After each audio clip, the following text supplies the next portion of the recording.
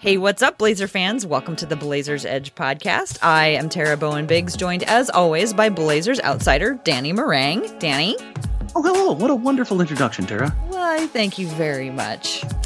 It is a pleasure to talk to you. Get you the compliment start. I know. Now you got me all screwed up. I don't know what to do. It's wonderful to talk to you today, Dan. Been itching to talk to somebody about basketball. There is not a lot happening in the basketball world because football seems to have taken over the entire internet, although I've been watching a lot of WNBA, which has been really fun. Today was the last day of the WNBA season. And apparently officiating is just as weak and soft there as it is to me. Yeah, they had a highlight of an ejection that was like the look on the ref's face was hilarious. Cause they were literally trying to ask the ref if they could play rock, paper, scissors instead of a jump ball. That's what they were doing? That no joke. Well, that was literally and the ref turned around and like bumped into her. Yeah. And her hand touched him and he, oh boy. I have, looks like I found a new set of refs to hate.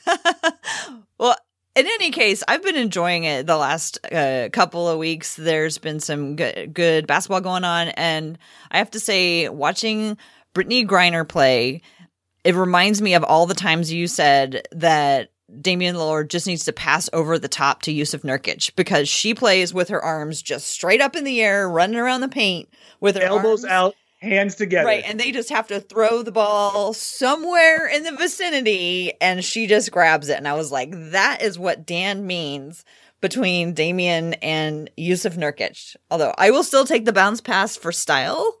Hey, don't get me wrong. I don't mind a bounce pass.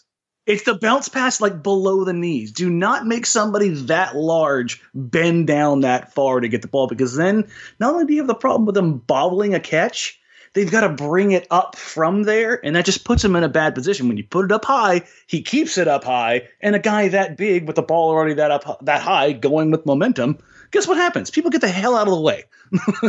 Yeah. No, it just really brought it into focus for me watching all the WNBA I've been watching. But anyway, NBA, let's talk about that. We took some questions tonight from by God, did we need them? Yeah, to find out what is on everybody's mind. So let's go through those. And then I have an interview that I did with Ben Taylor that we'll play at the end of it. But first, let's find out what's on everybody's mind in Rip City. So the first one is from Sir Wheezy, also at Wheezy Sir. Okay, so the question here, I need you to take a deep breath and let me get through the question. Yeah. When will K-Love officially be named a Blazer? What will the Blazers likely have to give up to make the inevitable happen? Okay. So let's actually answer this question. And let's I know I joke about it, but like, and I know everybody around the world in Blazers Twitter, Reddit, forums, Blazers Edge, everywhere is sick and tired of this because it's literally been 5, maybe 6 years of this.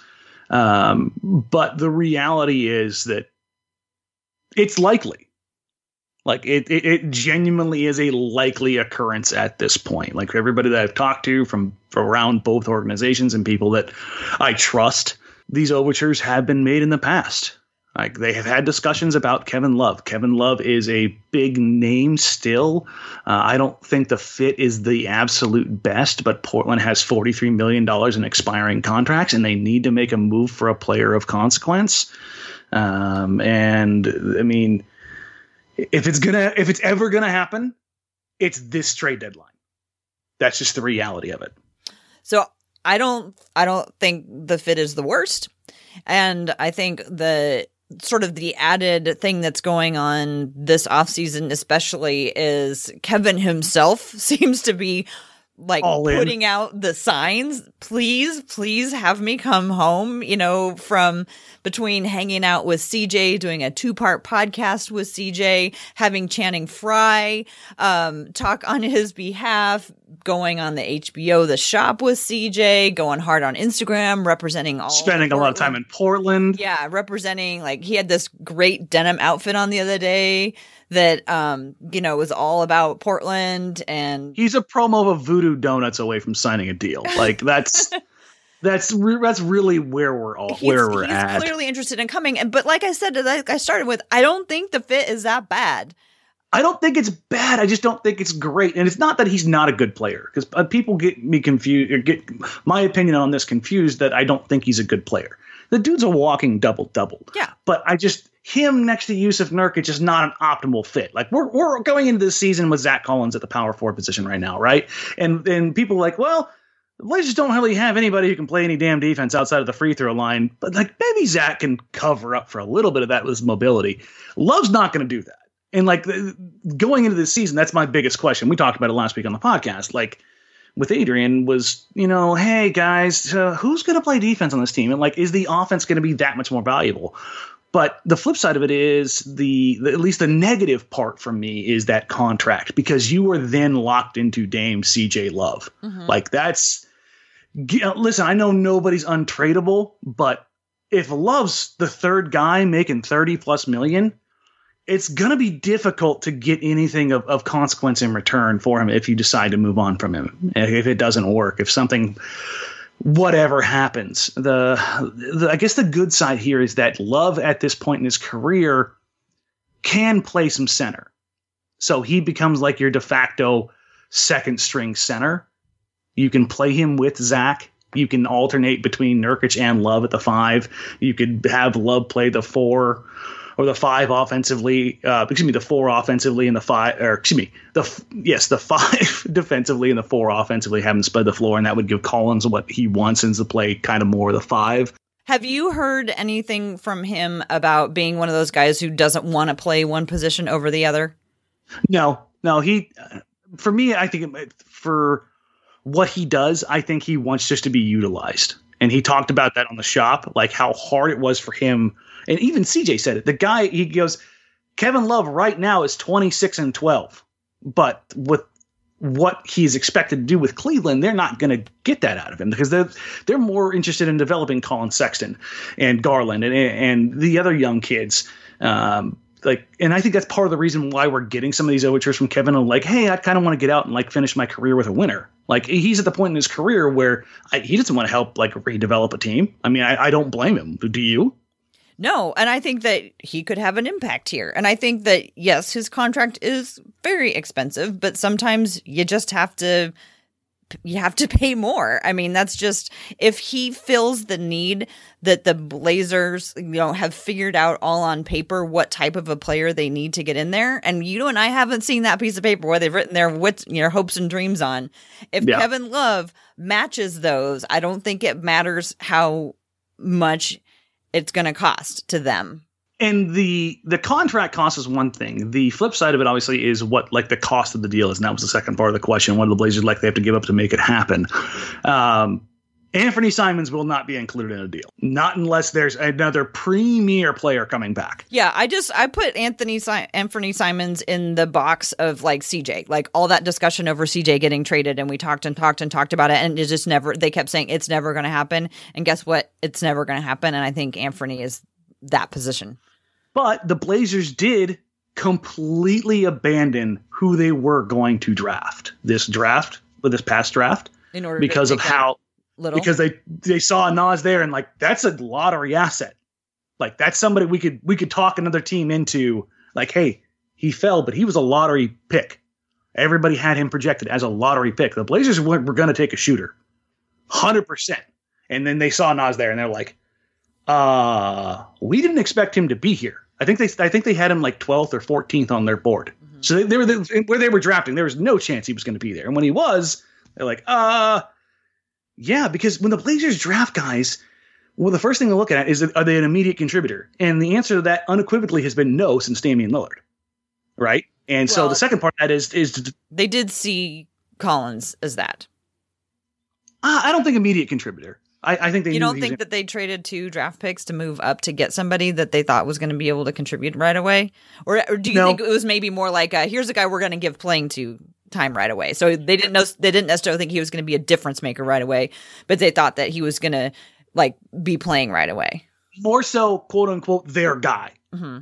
Like, that's who they locked in on, and I don't think that was necessarily about the immediate contribution. I think they said like we've heard Neil say, he sees him as a foundational building block, cornerstone, yada, yada, yada. But I think that's different from an immediate contributor. Dame was obviously an immediate contributor. Yeah. And what Blazers typically do with these later draft picks and second round picks is they want to get something out of them, certainly. Like, they want to get those contributions, those end of first, second round picks that are able to generate statistical production and provide value are immense in Portland. And what they've tried to do over the last 7-8 years now is develop those guys a little bit faster so that they can be trade assets. Problem is they haven't hit till year 3 or year 4, and at that point in time, you don't have the ability to trade them. Mm-hmm. So with Naz, I think they're hoping they can speed that process up because of what the perception of him is, and they can use him as an asset in a trade further down the road. But that's just me kind of thinking here. And I think that of any of the guys that's likely to be included, I would put him very high on the list right now. So if the Blazers wanted to trade somebody for Kevin Love right now, there's currently no restriction on when Kevin Love can be traded. There's no restriction on a lot. There are a few Blazers who can't be traded for a while. So just so people are aware, Hezonja, Gasol, Tolliver, and Hood, none of whom make close to what Kevin Love makes. None of them can be traded until December 15th. So if somebody for some reason won one of those guys, they'd have to wait until after December 15th. You think it's most likely that it's near the trade deadline. And if it's near the trade deadline, what a lot of people are talking about is that Whiteside would be the person traded. Whiteside makes $27 million and Kevin makes $28 million.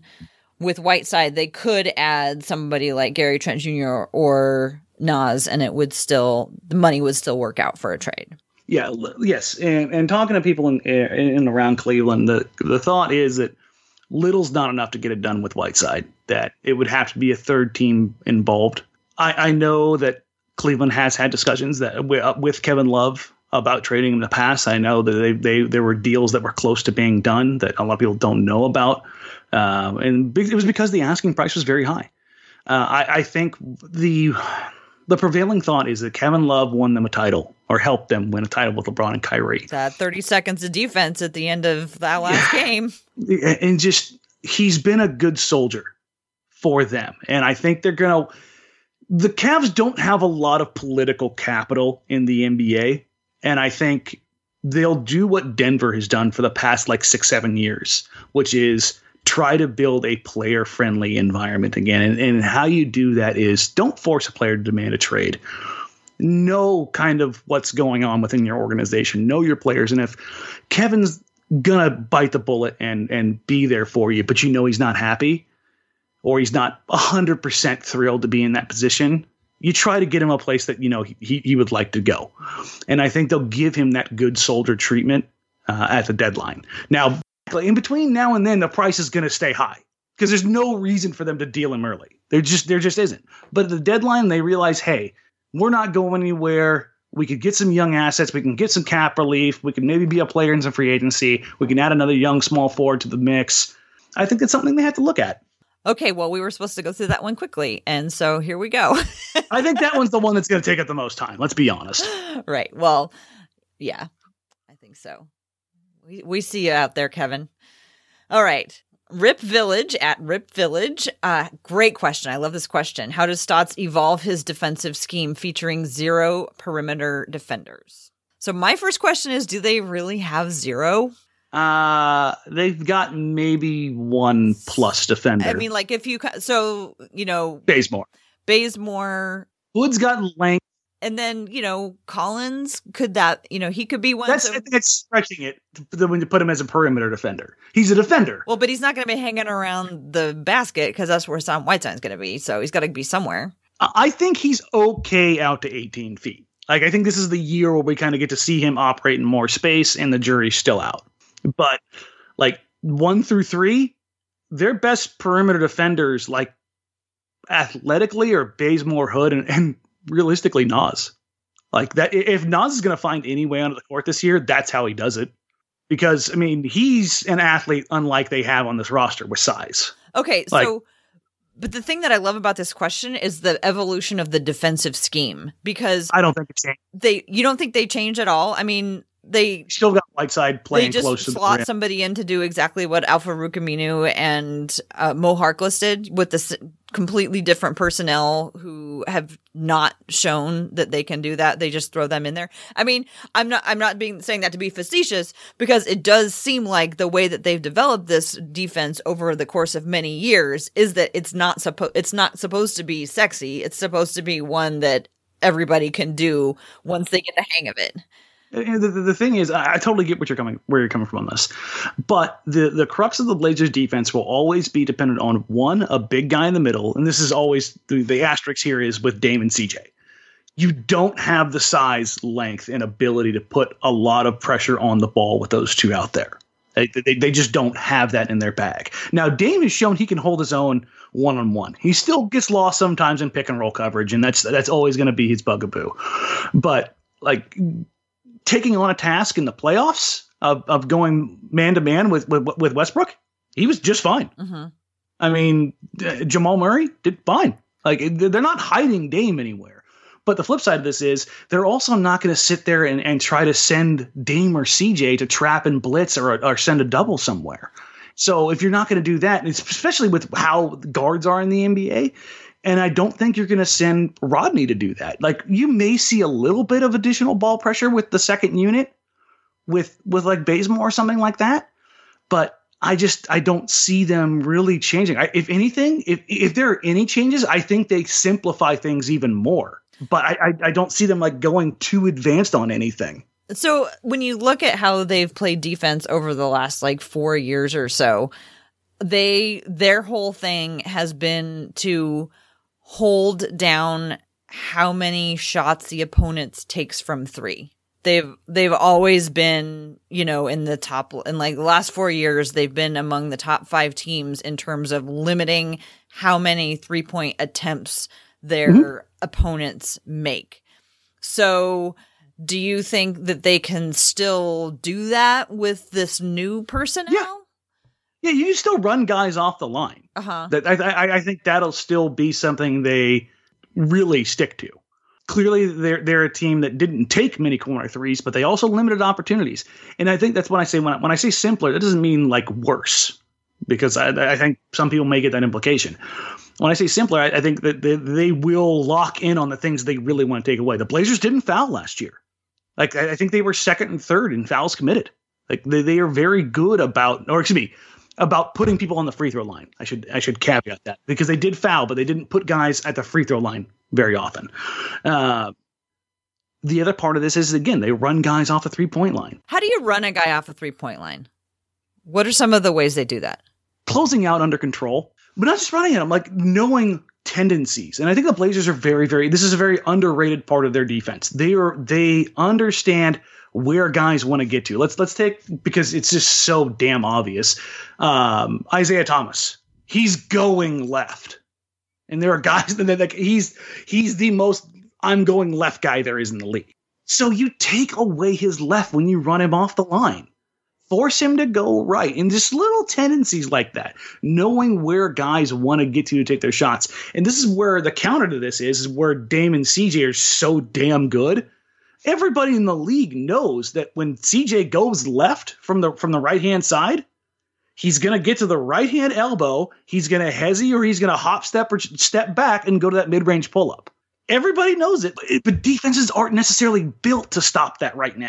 And I think part of the evolution of like the superstar diaspora that kind of happened this offseason, and the implication of some teams running 2 big men at a time now, I think the spacing changes and how the gravity is around the league now. I think you'll see some of those shots be defended a bit more aggressively, but I think that also opens up how teams defend teams.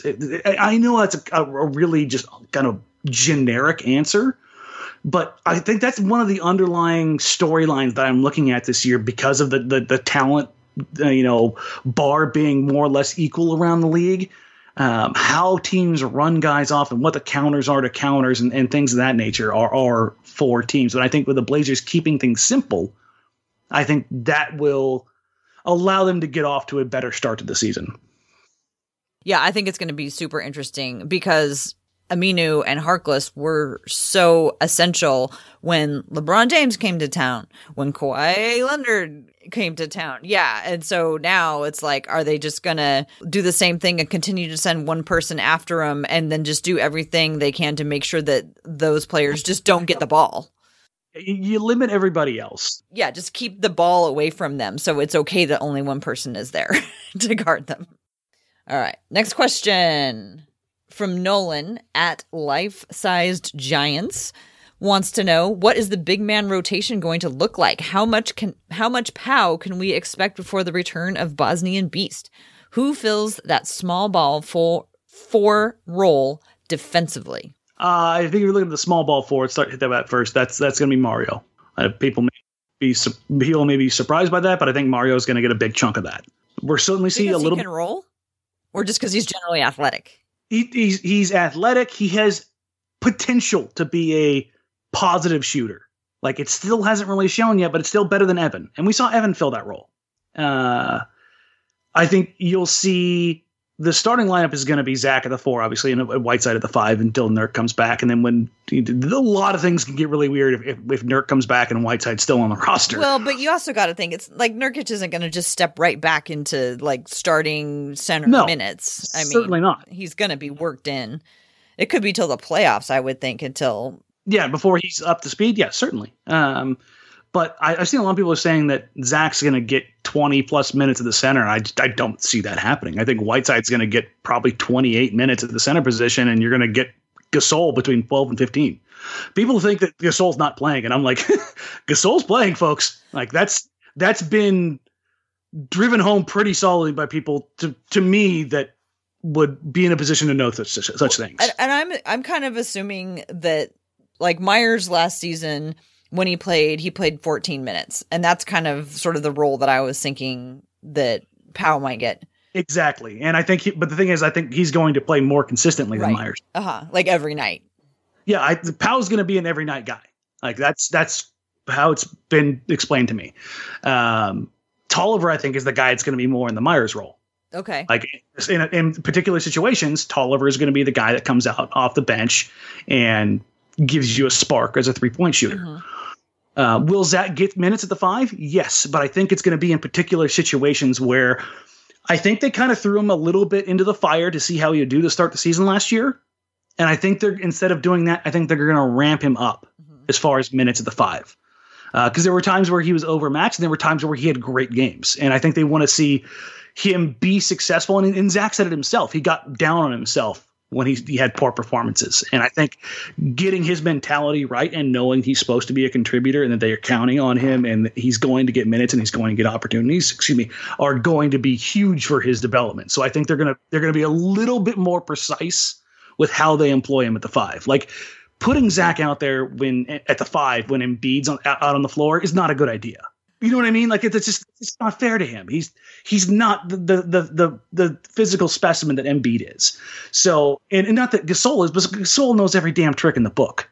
He can rely a little bit more on his experience to figure out what to do against somebody that he's physically not a good matchup for. So, will you see Zach get a big chunk of minutes on a night when, like, it makes sense for him to get a big chunk of minutes at the center, or if Whiteside gets in foul trouble and it makes sense? Yes. But I think the overarching belief is that Zach, if I had to give a minute dispersion, I did this earlier in the summer on the site, but I would put Whiteside at about 28, Zach at about 26, Powell gets between 12 and 15, and then you can insert Hazonia at the small ball 4.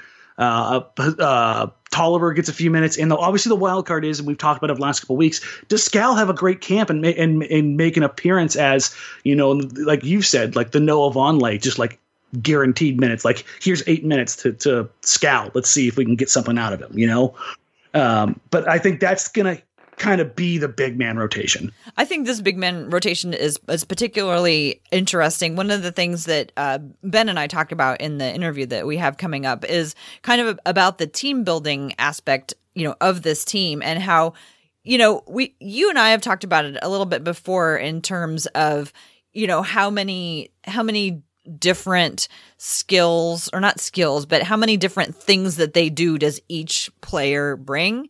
And like, for a long time, everybody felt like a bunch of one-dimensional players, but now they're the siloed players. Yes. Yeah, but now they're starting to be able to have. So there might be nights where Zach does a lot of this one thing, but he doesn't do much of this other thing because of the lineup or the matchup that he because there's more overlap. Right. Correct. And so Hassan might be doing this thing and, instead of Zach, and that they can kind of trade off a little bit, and then Pau can kind of also fill in whatever thing that they need. But I'm kind of pretty fascinated by the forward lineup, and, even to the point where I'm wondering, like, the way they always had Dame and CJ and then no backup point guard, but just another guard where they could all, and I'm wondering if like they could do something similar with the forwards. Like, they don't really have a backup center. They just have a plan where they always are playing, two tall guys up front.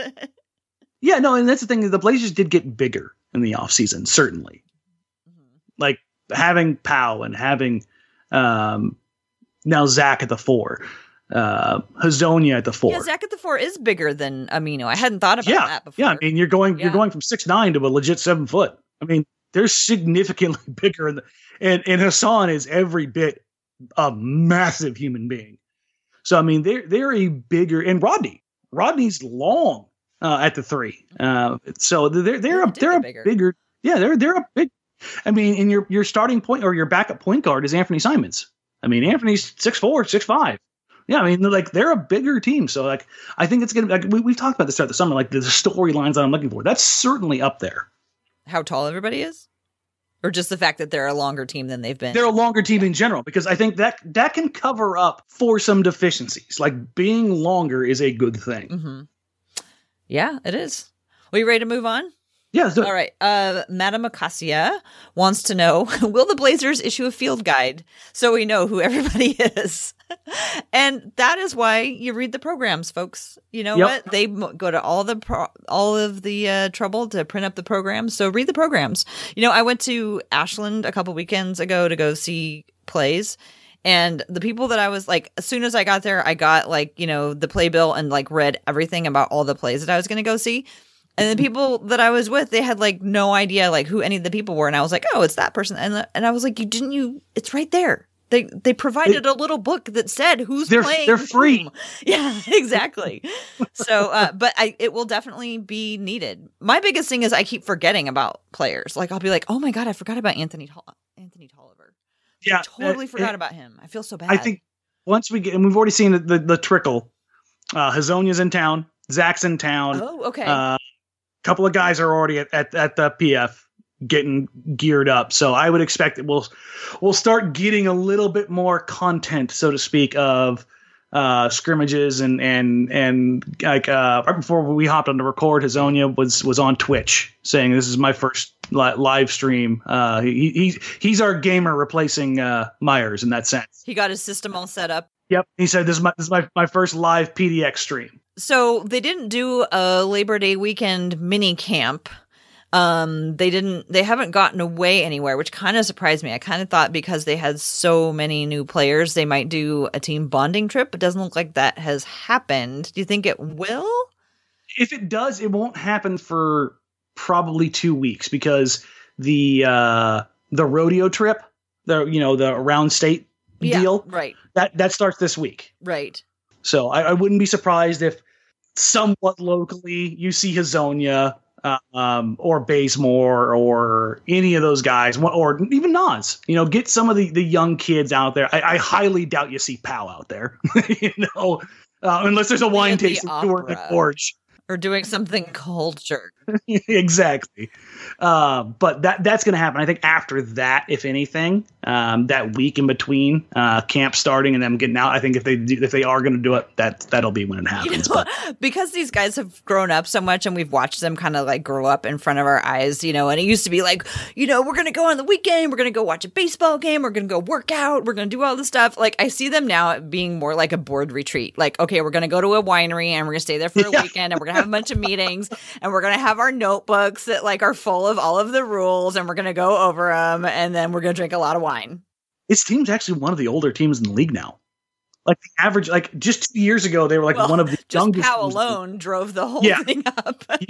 Adding Powell. I mean, Hezonja's young. Anthony's young. Gary's young. Nas is young. I mean, I think Nas was like born in 2000. They have way more of a variety of ages than they've had in a long time. And that's something we've talked about over the last couple of years is how they didn't have any of those like in prime guys. They've got a ton of guys in that 24 to 29 area now. It's almost like they planned how they were going to build this team, Dan. No, you're not going to go that far. But yeah, no, I think the average age of like based on like the minutes projected, I think the Blazers are like the third or fourth oldest team in the league at like 27.2 or something like that. So they're an older team now. If I hear anybody from Denver say, well, they're the third youngest team in the league one more time, I'm going to fly down there and I don't know what I'm going to do. I have a lot of feelings about Denver. Okay, the next question is also something I have a lot of feelings about. This one is from John Purett. Thoughts on the NBA banning ninja headbands? Okay, the Hachimaki. Let me provide the background here for people who have been offline for the last couple of days. 2 days ago, I think, Mike Scott from the Philadelphia 76ers now, he made a comment about how he wasn't going to be wearing his headband anymore because Nike and the NBA had banned it. And then somebody who I've never heard of before on Twitter, like reported on their Twitter thing that NBA and Nike were banning the ninja style headbands and everybody has just lost their minds over this. And my thing is where is the origin of this? Like I actually tweeted at Nike and NBA and I was like, hey, where is the origin of this? Because I have not seen any, and I have looked, and if somebody finds it, please share it with me. I think that people just took this and just like went off with it. I don't think this is happening. I think that why would Nike ban their own headbands that are it's merchandise that you could sell? Why would the NBA like take even the tiniest step forward in terms of trying to ban a piece of an item of apparel? They have learned a long time ago that is not okay. Why would they do that again? They would not. There's a couple things at play here. If that is true, or if it was true and it got out and Nike and the NBA were like, uh-oh, because they had this plan and they just did it and it was done, it'd be one thing. The reaction to it tells you everything you need to know. It's a bad idea. Nobody wants to see this happen. And to get even further, I don't care where you sit politically. If you look at the David Stern era and the restriction on clothing, there was certainly racist undertones tied to that.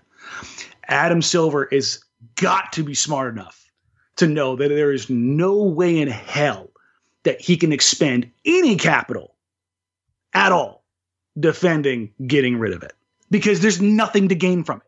There's literally nothing to gain. You're just gonna piss people off. Give me something to walk me back off this stance, Tara. Tell me there's something to gain here.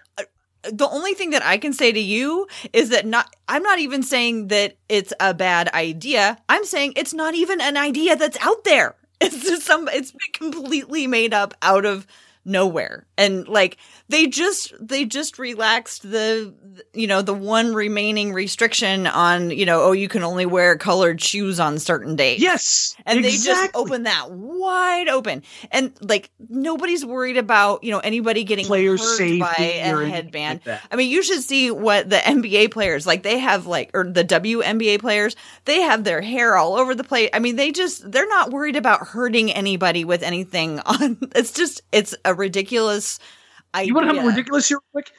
The NFL just opened up and they're the no fun league. They have restrictions on everything. Odell Beckham Jr. for the Cleveland Browns just played a damn game with a $200,000 watch on. Okay, it's a watch. Like if you hit somebody, you catch somebody with that. It's metal. It's sharp. Like if people start like cutting the back of the headband, like putting beads on it, like that kind of thing, you start whipping people in the face. I can see the NBA be like, listen, man, you can't do that. Yeah, I think we're in agreement here. This is not happening. Because here's the thing, like if you go as far as saying it's a player safety thing, what about players with dreads? Or long, like is that a player safety thing? And like then you get into that whole box again of do you really want to get into legislating cultural apparel? I'm just saying it's not even a thing. Listen, somebody at Nike may have told Mike Scott that. That's a likely possibility. Mike Scott did wear the headband. But like until the NBA had like what the NBA should do right now. Why would Nike say that about their own thing that they produce, saying, "Oh, hey, don't wear that. That doesn't look professional." That's outrageous. I mean, people say dumb stuff all the time. That's really that's true. So like, it's not out of the question to think that this might be something that was discussed. But if the NBA were smart, they would either say absolutely nothing or come out with a denial. Like, those are the two options. Right. You don't embrace it. That's for damn sure. So if anybody can find the original source of this that is not Mike Scott or Zach Bagu, who's the Twitter person who said that this was happening, that everybody keeps retweeting, I would love to see it. All right, I think we'll move on from that. I just get every time I see that, I just go, it's dumb. It's dumb. Yeah. But so it was a good question. I'm glad that John asked it. Okay, last question. Adam Elizaraga, I think, at Just at Home wants to know, now or before the season starts, I'd like to see your predictions for the top 8 teams in predicted seed order from both East and West. And what's a realistic trade deadline deal would you like to see Portland make, assuming Nurk is healthy? And I will pass on this until later because I don't have anything to say until I've seen basketball. You don't like commitment early. No, I do not. You don't. But I know you do. I mean, it's fun. Like, there's nothing really to be gained from it, but the flip side of it is, it's like, I like having the receipts and looking back on it.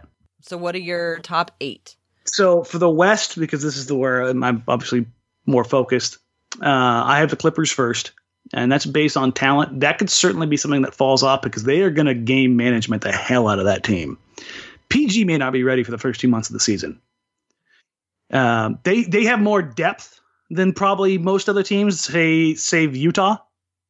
So they can afford to do that. Mm-hmm. So I can say so much depth. They have so much good stuff going on down there. So I could easily see them covering up some of the shortages they may have. But I think that the top 3 teams for me, you can put them in any order. And that's the Clippers, the Nuggets, and the Jazz. I think those are the 3 best teams and the 3 deepest teams. I think both teams have second units that can just put the fear of God in you. The Jazz clearly loaded up by getting Mike Conley over Ricky Rubio. I think that's an upgrade, but I think people are overemphasizing that. I think they're underemphasizing it. You know how I feel about Conley. And as it pertains to the Blazers, he's the second best defender of Damian Lillard I've ever seen. Mm-hmm. Chris Paul being first. And I think in head-to-head matchups, that's problematic for the Blazers.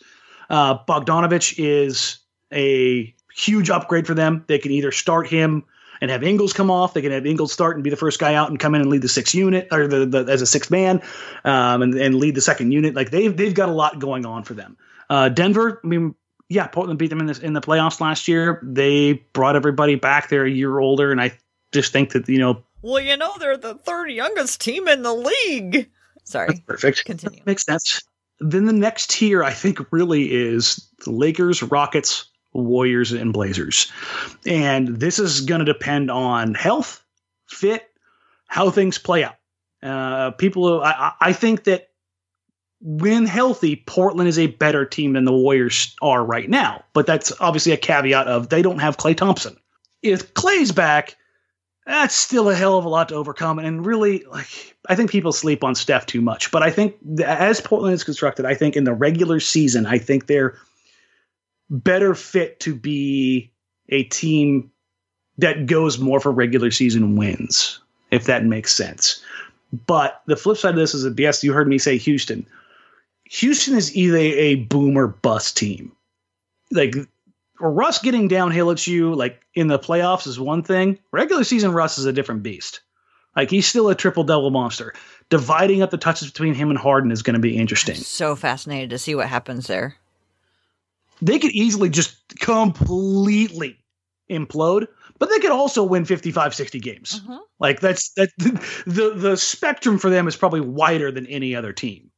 Yeah, I mean, like, Harden doesn't show many signs of tapering off, and now he doesn't have Chris Paul to contend with. So, I mean, he has Russell Westbrook, which is a different kind of challenge, but I could see them having better synergy.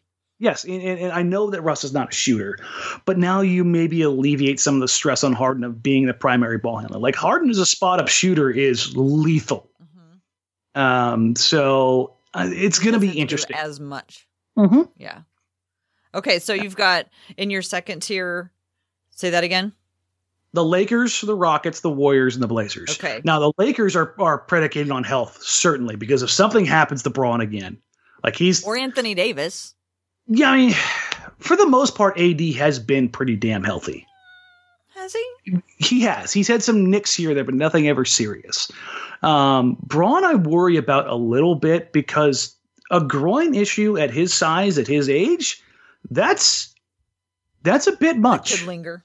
I don't care how good you take care of your body. Time remains undefeated. It's going to be interesting. I think those teams, like there's 2 tiers, the 1 through 3 and then the 4 through 7. And then 8 could be anybody, but man, are people sleeping on the Spurs. Dejounte Murray is a damn good player. I've heard people say that Derek White is going to make people forget about DeMar DeRozan very quickly. I mean, they were hit harder by injuries than maybe anybody else last year, as far as like to their impact players. So I would pencil them in now. And the caveat here is there is a team in this mix that's going to get injured like the Spurs did. Like it happens. And a team like Dallas, Sacramento can easily find their way in. Or a team like the Spurs that has all this young talent could rattle off wins like crazy and bump one of these other teams down or out. You had the Blazers at 7. Is that where you think? Or do you think they're just part of that 3 or that group of 4 who are somewhere between 4 and 7?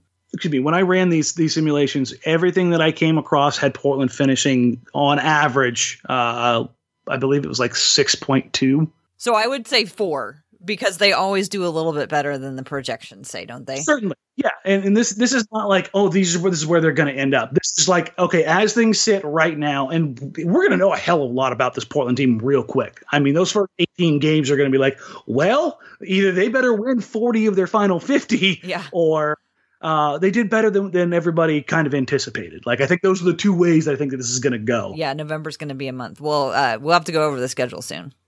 Yes, and then if we're looking at the Eastern Conference, it's Milwaukee, Philadelphia, and who the hell cares? Sounds good to me. Realistically, that's just how it is. I'm totally okay with that.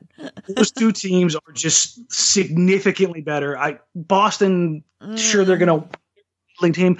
Honestly, if I was going to pick a team out of the East that I think could really put some fear into people, and it all depends on whether he comes back healthy, is the Pacers. Okay. Pacers. If Vic comes back good and early enough, I think this is the year Miles Turner finally kind of gets it all together. And I think that Coach Nate has done a hell of a job developing those guys. Yeah, I mean, I don't have anything to add about the East, but I'm actually kind of excited to watch more teams in the East now because there's been so much turnover from the Blazers. So now I'm actually interested to see what happens in Miami, and I'm interested to see what happens in Atlanta. So I'll probably be paying more attention to the East than I have in a long time, but still not that much.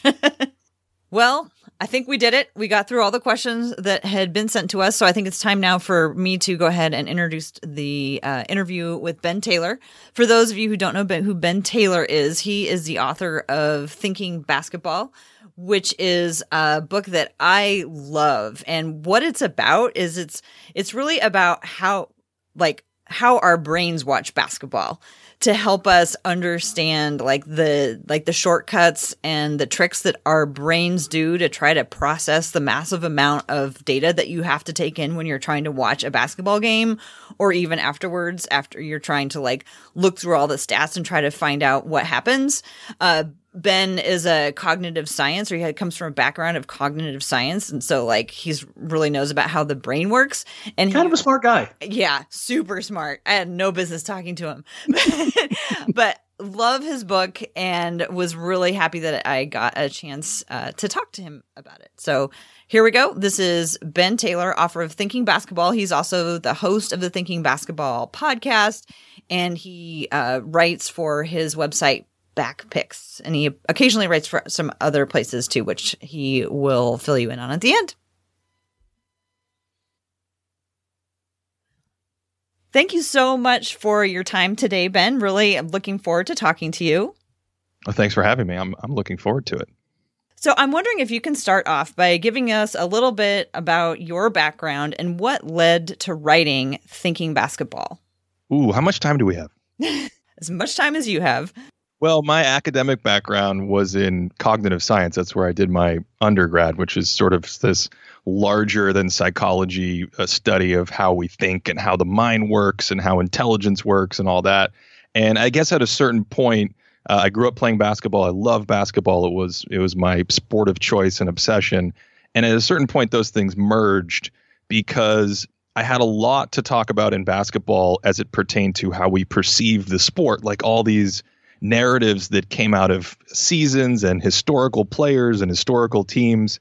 And as I was studying this in school, I noticed parallels, and at the same time, learning more about the game and watching the game and learning more about stats. When you do a social science degree, you have to learn stats and how to measure stuff. And so all this stuff was going together. At a certain point, I wanted to write a book, and I started writing a book mostly about the basketball research that I had done. And, X's and O's, and I had done a lot of studying film and hand tracking and trying to introduce new metrics and understanding how large scale studies and stats had worked. And I couldn't write it. Then I had all this separate track around actually, it turns out when you look at scoring might be overrated both statistically, but the brain is wired to watch the guy with the ball. And this is one of the lead chapters in Thinking Basketball about scoring blindness, which really comes from this idea of we are sort of designed and have a predisposition to look at the basketball. And that biases us in a certain way to notice who scored the points and maybe not how the points were scored. That bias carries over. I really wanted to call it scorekeeping blindness, or I guess if it were like a science journal, it would have been scorekeeping focus. That's the idea. It's that your mind tends to focus on certain things and it'll bias how it encodes that in memory. And so these things just all kind of merge together. And I realized I couldn't write the book without talking about how we perceive the game and the sort of underlying basketball science and philosophy, if you will. So basketball player turned cognitive scientist turned writer. I guess in a way, when everyone meets me, they say, well, you're larger than I thought. And I always say, why? And they say, well, I don't know, just nerdy folks, I imagine, as being small. Well, you said you started off with the love of basketball. Did you have a favorite team when you were growing up? I had a lot of favorite teams. I guess some people would describe me as a basketball polygamist. It is very fitting that one of my all-time favorite teams, and if anyone has heard any of my other podcasts, they will know that I mentioned them, the early 90s Blazers. Oh. Yes, with I had an irrational love for Terry Porter. That's not irrational at all. Can I just say that? That makes perfect sense. Tell me more. That's the team I fell in love with basketball watching. Man, Jerome Kersey running down the wing. Kevin Duckworth coming in, returning with the broken hand. Oh, so good. Banging into people at very high. Even Uncle Spliffy, Cliff Robinson, back in the day, was quite the end. And I just really enjoyed that team. It was quite a team, very, very athletic, very dynamic, and they had a run. So yeah, that was one of my teams that helped the love affair blossom. Well, awesome. Well, back to Thinking Basketball. So I know what I would say that I think your book is about, but what do you explain it to people when people say, well, what is your book about? I've learned that it really depends.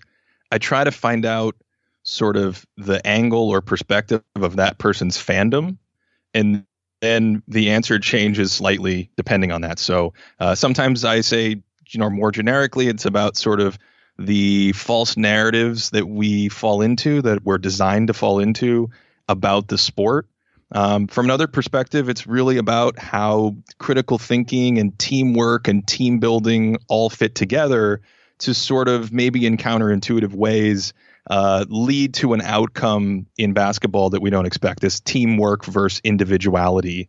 element of the game that coaches and everyone has talked about for years, but still feels like it gets lost when, 90% of hot takes and first takes are about, the greatest player ever. Right. Would you be interested in hearing what I think the book is about? I would love to hear that. Yes. So the way I read the book is I use it to help myself be a responsible fan. Because you talk about within the book, you talk about certain heuristics and biases that we all bring to watching the game. And you talk about how the game is super complicated and super complex. And first of all, there's, like you said earlier, there's a ton going out, out on the court, and we're all just trying to watch the ball and see what's going on. And then there's all the data that comes in afterwards, the piles and piles and piles of stuff that now gets spit out, instantly. And then on top of that, you have like the narrative of, what's the popular story behind these two teams that are meeting up. So there's all this stuff coming at us. And I use your book to, as I observe what I'm watching, to kind of try to filter through some of these biases that I bring to watching the game. Like scoring blindness is one of the ones that you talked about. We'll talk about that a little bit more, but basically it's like whoever's scoring the most, must be, the best player on the field, or, whoever wins the game is necessarily the best team. And I love to look at the game through those lenses of like, wait a minute, what appears obvious, is it really obvious? And is it really telling the story? So that's what I think the book is about. It's about how to be responsible kind of with those takes that we all come out with. Tara, can you take over the marketing for the book? And that was better than I could have said it. But it's actually, when you were saying that, it made me think of another really common answer that I realize I've been giving lately, which is it explains why we need data to understand what the heck is going on out on the court. And, you get into discussions about basketball. There's a lot of culture around basketball, whether it's at the gym, the Y, the street, the barber shop. And one thing that I feel like I always run into in those discussions is that it's not rocket science. It's a very simple game. And it's like, well, if you reduce it to, for instance, they really used to just genuinely only keep track of who scored.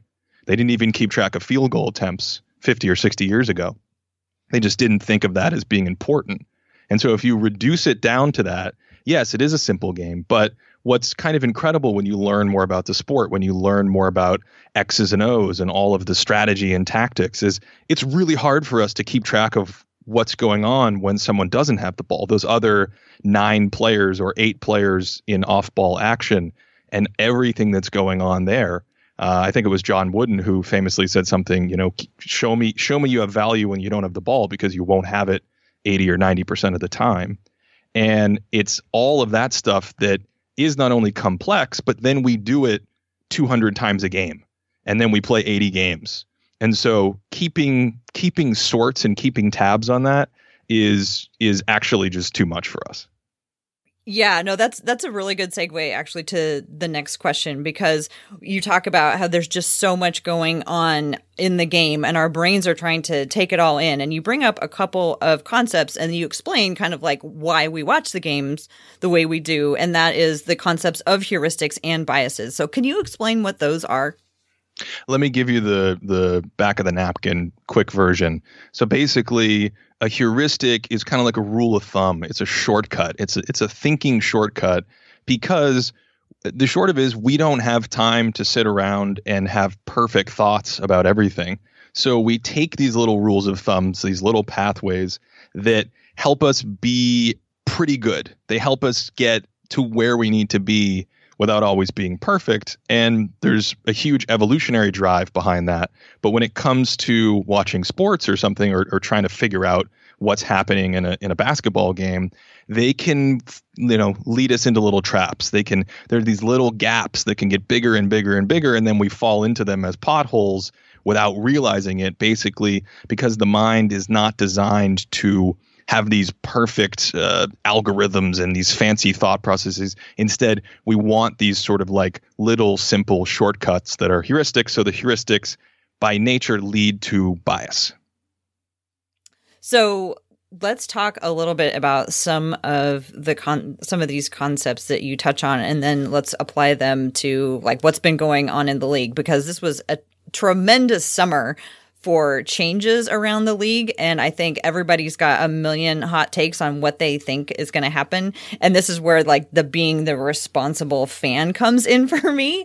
So, as we try to decipher what's going to happen when Anthony Davis, joins the Lakers, if he doesn't score as much, is he still going to be, the superstar? Or if he scores a whole bunch, but the team doesn't win, is he still a superstar? Things like that.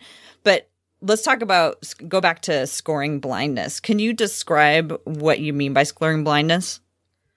So as I mentioned briefly earlier, the real full spirit of the name is really originally scorekeeping blindness. So it starts with scoring because we have this focus, this predisposition to watch the basketball. And so we follow it around the court, and then it goes in, and whoever the last person who shot it was, we say, oh, that person caused the score.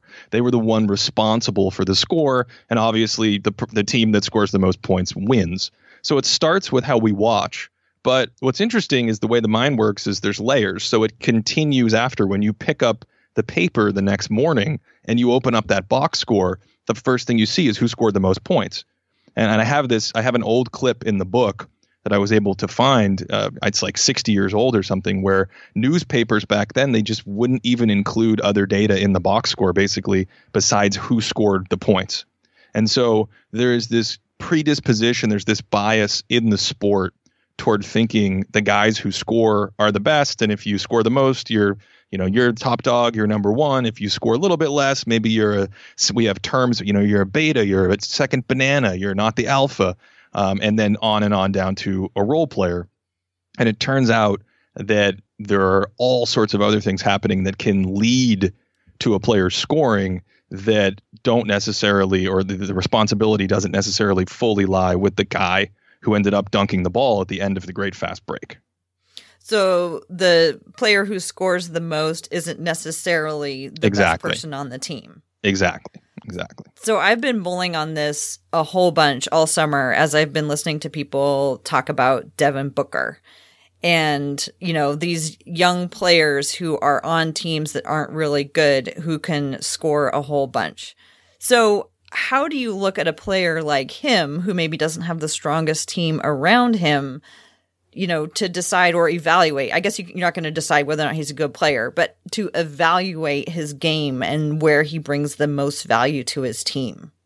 So interestingly enough, I did a video on Devin Booker this summer, and then that question that you just asked was so sort of persistent in my mind that I ended up doing a podcast. I think it's the Thinking Basketball podcast number 24, I want to say off the top of my head, which really starts to pull the onion back on not just Booker, but all of these players historically who are really high scoring players on these really poor teams. And the idea that the way they're scoring in those settings doesn't guarantee that when you put them in improved settings with more talented players around them, that they will have the same ability to score. And so what you see historically is players that are big scorers in those situations, and sometimes their scoring goes down a little bit. Sometimes it goes down a lot. Sometimes their efficiency goes down. There's an old adage that, if you score a lot with big usage, you need to, when you lower your usage, your efficiency will go up. Well, that doesn't always happen because it depends on the situations and the circumstances on the court that the player is being put in. So I think Booker is one of those interesting situations where, for me, the truth is a little bit in the middle. He's very talented, but there's no guarantee that if you put him on a better team, if you were to add him to the Blazers tomorrow, they would get another scoring piece, right? You can start going through the thought process. They would get another scoring piece, but is he going to take the ball out of Damian Lillard's hands? Is he going to take the ball out of CJ's hands? What are the lineups going to look like defensively? Who's playing? Are they changing how they play off ball? Are they changing the offensive system in any way? These are the things that matter, not just on team A, a guy scored 25 points a game. On team B, a guy scored 25 points a game. When you put them together, you get 50 points a game. Well, I'd love to know what you think of some of the moves that the Trailblazers made this summer. It's been a real confusing summer, I think, for a lot of us here in Portland, because on the one hand, they made a whole bunch of moves after having, preached continuity for a really long time. And suddenly they moved a bunch of players who were, not the core of the team, but were certainly very important to the team. So I'm wondering, let's start with kind of the tallest one anyway, although maybe Pau Gasol is taller. But I'm talking about Hassan Whiteside coming in to at least hold the spot for Yusuf Nurkic while he recovers from his broken leg. What are your thoughts on that move by the Trailblazers? So especially in light of what we just talked about with team building or how guys go together, I think the theory of Whiteside to me is nice here because you have a potential defensive upgrade. You don't have a guy who demands the basketball, who needs 30 post touches a game or something like that. And in theory, he can come in and upgrade the defense, be a rim protector, have a paint presence.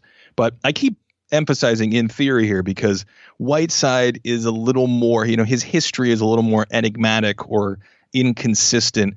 He certainly has the talent around the rim and in the paint to go hunt shots and block them and provide some defensive backbone.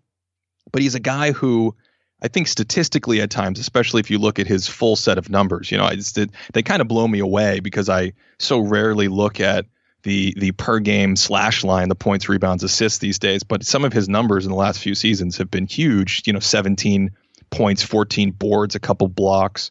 But I don't know. I think the theory is good. I don't know how much, I don't know what you're going to get. I don't know if you can get him to buy in. He does have issues at times chasing blocks. He does have issues at times with rotational awareness. And he's a guy who you look at the package and you're like, oh, this should be a top 5 or top 10 defender in the league, a game-changing defensive presence. And I don't really think he's been that consistently in his career. So that's sort of my first take on him. So one of the major changes that people are expecting is that since Al-Farouq Aminu is gone, that people are thinking that Zach Collins is going to be replacing him at power forward alongside Hassan Whiteside.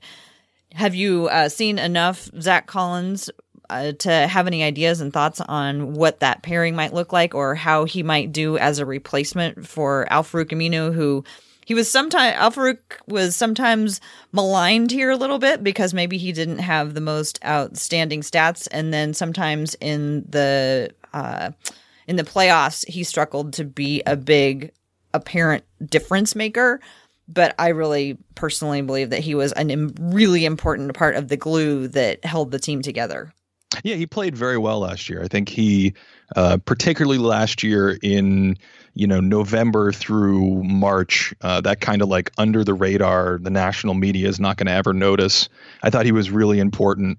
It can be challenging sometimes, to your point about fans being a little disappointed in the playoffs. It's a challenge when you have a roster that really doesn't have any business winning 60 or 65 games, getting to the end of the playoff stretch and having to go against that talent sometimes. So I agree with you that I think he was an important piece. The thing with Collins to me, and I do like he's another guy, I like the potential of him. I like the promise of him. He's still young. He's flashed defensive prowess at times. I think the big question for me with him playing 4 right now is, can he shoot, right? I think there's an expectation that the two of them are not going to live in the paint together.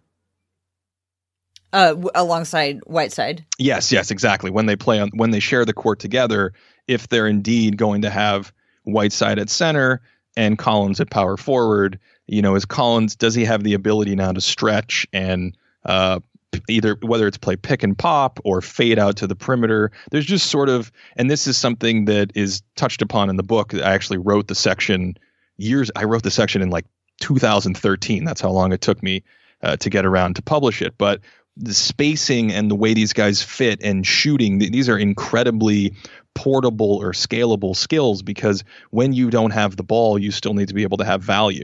And in the case with Collins, I don't think what you're looking for is a guy who suddenly can replace everything Nurkic does as a, middle paint playmaker and scoring weapon if you have the right mismatch. Instead, I think you're asking a guy who, in Collins's case, can also add a dimension to his game and float out onto the perimeter, because you don't want too many guys on the court that can't shoot. You run into spacing problems. Defenses can cheat and sag off you and things like that. So that is my understanding of that experiment, but you're closer to it. You tell me.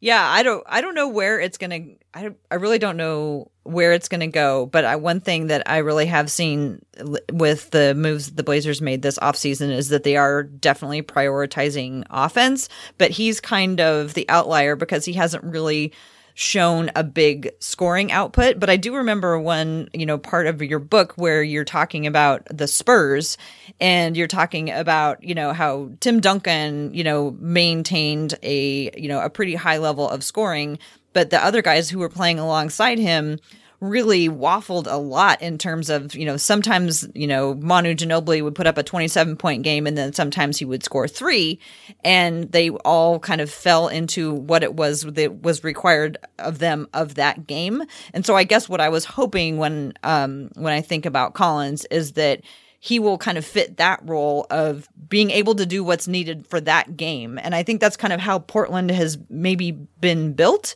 in terms of trying to find guys who have more than one skill set. And I think Damian Lillard clearly has many skill sets. And Jusuf Nurkic, I think, kind of surprised me anyway with, a skill set beyond just protecting the rim. Suddenly he's, passing it all over the place.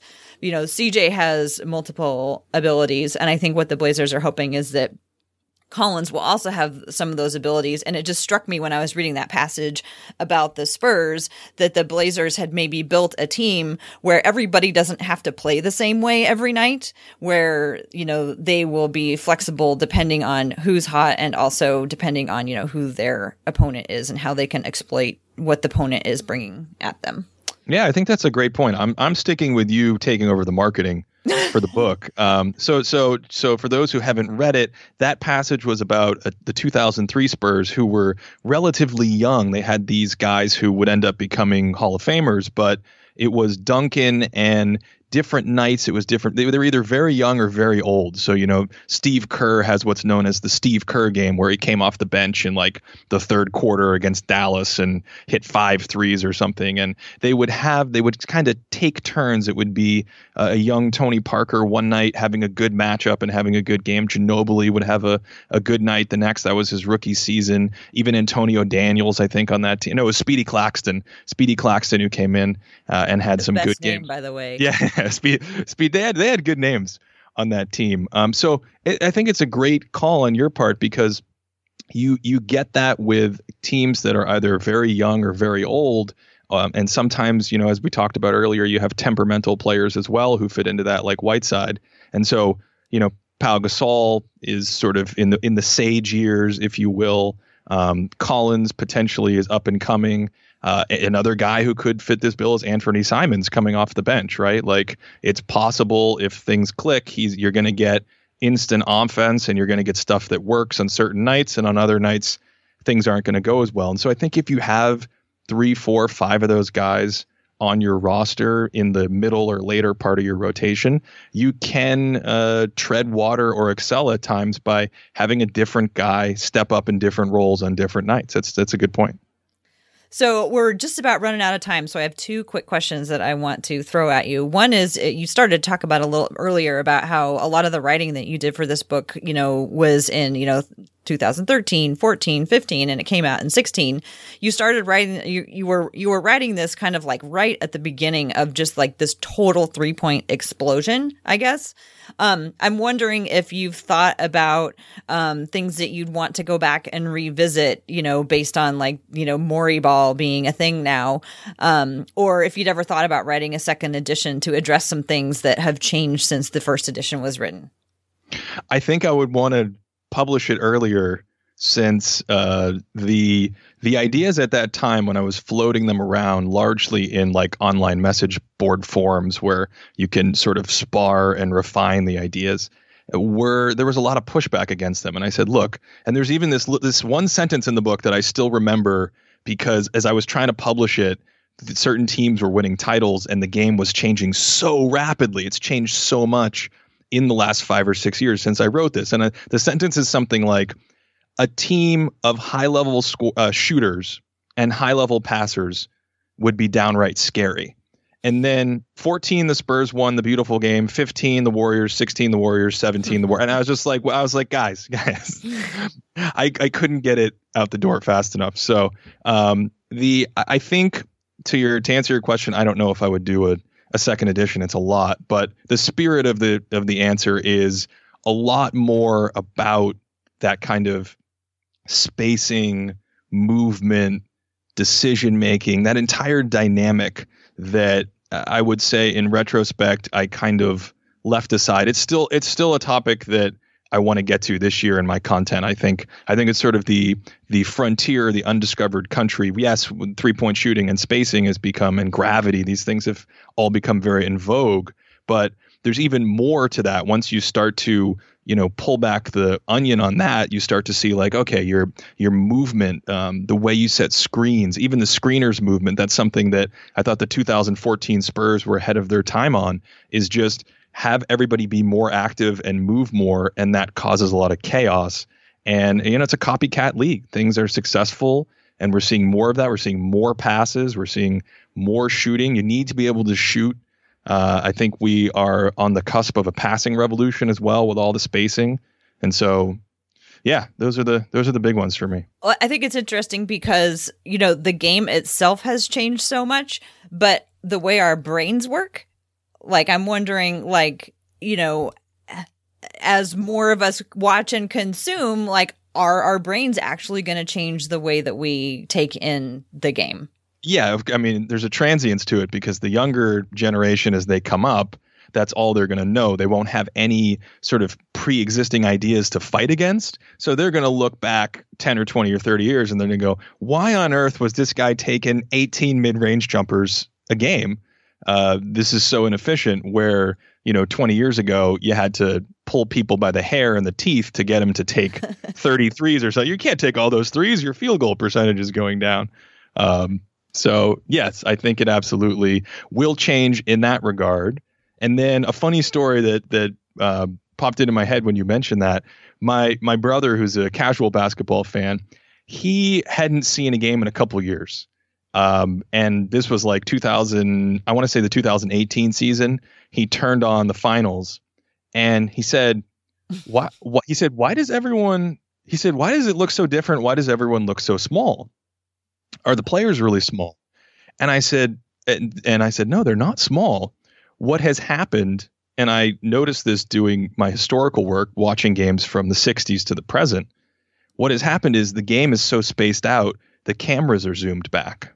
Oh. And so when you watch a game, you can see it sometimes in my clips on YouTube. When you have a game in the 70s or 80s or 90s, they didn't need to show a guy 33 feet away from at the top of the arc outside the 3-point line. Yeah, they didn't have to show as much of They didn't have to show it. So they zoomed in, and when you watched half-court basketball, you barely even had the edge of the 3-point arc in the frame, so the players appear bigger. Now you have the same size players, roughly, sometimes even bigger, and instead we've got, James Harden starting his pick and roll 46 feet away, and going from there. And so you have to zoom out to account that. The floor is more spaced out, so you don't have this sensation of everyone being in a phone booth and these giant men, it's like football, these giant men next to each other. And so that's a simple yet powerful example of how even just the way you watch the game, the medium that you take the game in, impacts your impression of it. That's super interesting. I never thought about that. Okay, so last question is, I'm glad that you brought up all those historical games that you watched, because I listened to your Thinking Basketball podcast, and there's a lot of talk on that and all over the place about doing historical comparisons. And my confession is that I don't really care about historical comparisons, and I feel a little guilty about that. So can you convince me why I should care about historical comparisons? Man, so you definitely haven't read my Greatest Careers series. I'll take that as something you haven't seen. I just am like, I'm interested in what's in the future. And with the past, like, Okay. I watch old stuff, but No, I got it. So I think I'll convince you in the way that is most interesting to me, which is it's one thing to look at the present, but I feel like especially with this sport, everything in this sport is stacked on the thing that came before it. Literally from the dribbling moves to what's legal to the way you step and use your feet, Euro steps, hops, jump stops, travels. Screening techniques, pick and rolls, into Spain pick and roll, into variations on different pick and rolls, whether you crash the glass or you have transition. Like everything to me about the history feeds into the present in a way that is so proximal and so visceral. That's really my interest in history. And there's an element of comparing players that is pure philosophical. It's pure, there isn't necessarily anything tangible behind it. But to me, it connects back to like some of the ideas in the book, right? It connects back to the ideas of understanding like what makes someone successful on the court, what makes teams successful on the court, what teams have failed before, and if they had an individual player. I think in the book I bring up the Wilt Chamberlain going to the Lakers in 1969, at least I allude to it somewhere. That was the first super team. That was Elgin Baylor and Jerry West, and they got Wilt, and you had three of the top scorers in the league, so they were going to dominate, right? And it turned out no. No, they didn't. And so we can look at that through the lens of a team, which I think is so much of fandom, but also the individual components of the team. We can also take those apart and kind of understand them and compare them. Where the ranking, where your ranking is and how they fully stack up, to me, that has so much to do with criteria, which is something I try to emphasize in my work. Like it really depends for that, by the way, because everybody can just be like, oh yeah, he should be like in the top 10 or whatever. And I'm like, then name them and why you've ranked them in that way. And I think that, we carry around, who we think are the top 10 or the top 15 or whatever. But like, I want to see your matrix. I want to see your rubric that says this is what we're great. I mean, I want to see a rubric in the dunk contest. That's how desperate I am for like a rubric. Like, what are we judging people on? And I guess when it comes to like historical comparisons, like, I don't really care where Larry Bird falls. But I am interested in, like, you were talking about, like, the different elements of the game, the way they build on top of each other. But yeah, when it comes to, like, player comparisons, I just, like, I don't know. Ranking is just so subjective, I guess. And nobody wants to come out with, like, the definitive, like, this is the rubric. Fill it out. Well, yeah. Well, come out on top. Perfect is the enemy of good too often. So just because we can't get it perfect doesn't mean we can't have a discussion about it or a ballpark. But yeah, I mean, I can come up with 10 different GOAT lists depending on the different criteria or the rubric that you want to emphasize. But I think to me, what I've learned in doing so much work about historical players is it doesn't matter if you have Bird 4th, 7th, 11th, or 18th. What matters is why was he good? How did he excel? And to a certain degree, how does it still matter? When Luka Doncic comes into the league, and you have a chorus of people saying, he's not athletic and he can't do this, and so therefore he can't be that good. It's like, well, let me introduce you to Dirk Nowitzki. Mm-hmm. Let me introduce you to Steve Nash, and let me introduce you to Larry Bird. And those are players from, they span 30 plus years, and they were extremely successful. And it wasn't necessarily because they were stronger, bigger, or jumping over everyone. Nice. Okay. Well, I'm not entirely convinced, but I'm a little bit closer to understanding why people like to do the player historical comparisons. The most important thing to me is, where does Damian Lillard end up? Because he's my favorite, and he's the one I'll throw all of my marketing genius behind. How's that? Well, Canton. Springfield. He's going to end up in Springfield.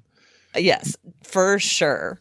Well, Ben, it has been really fun talking to you. Thank you so much for taking time to join me today. I really appreciate it. Can you tell folks how they can find your work?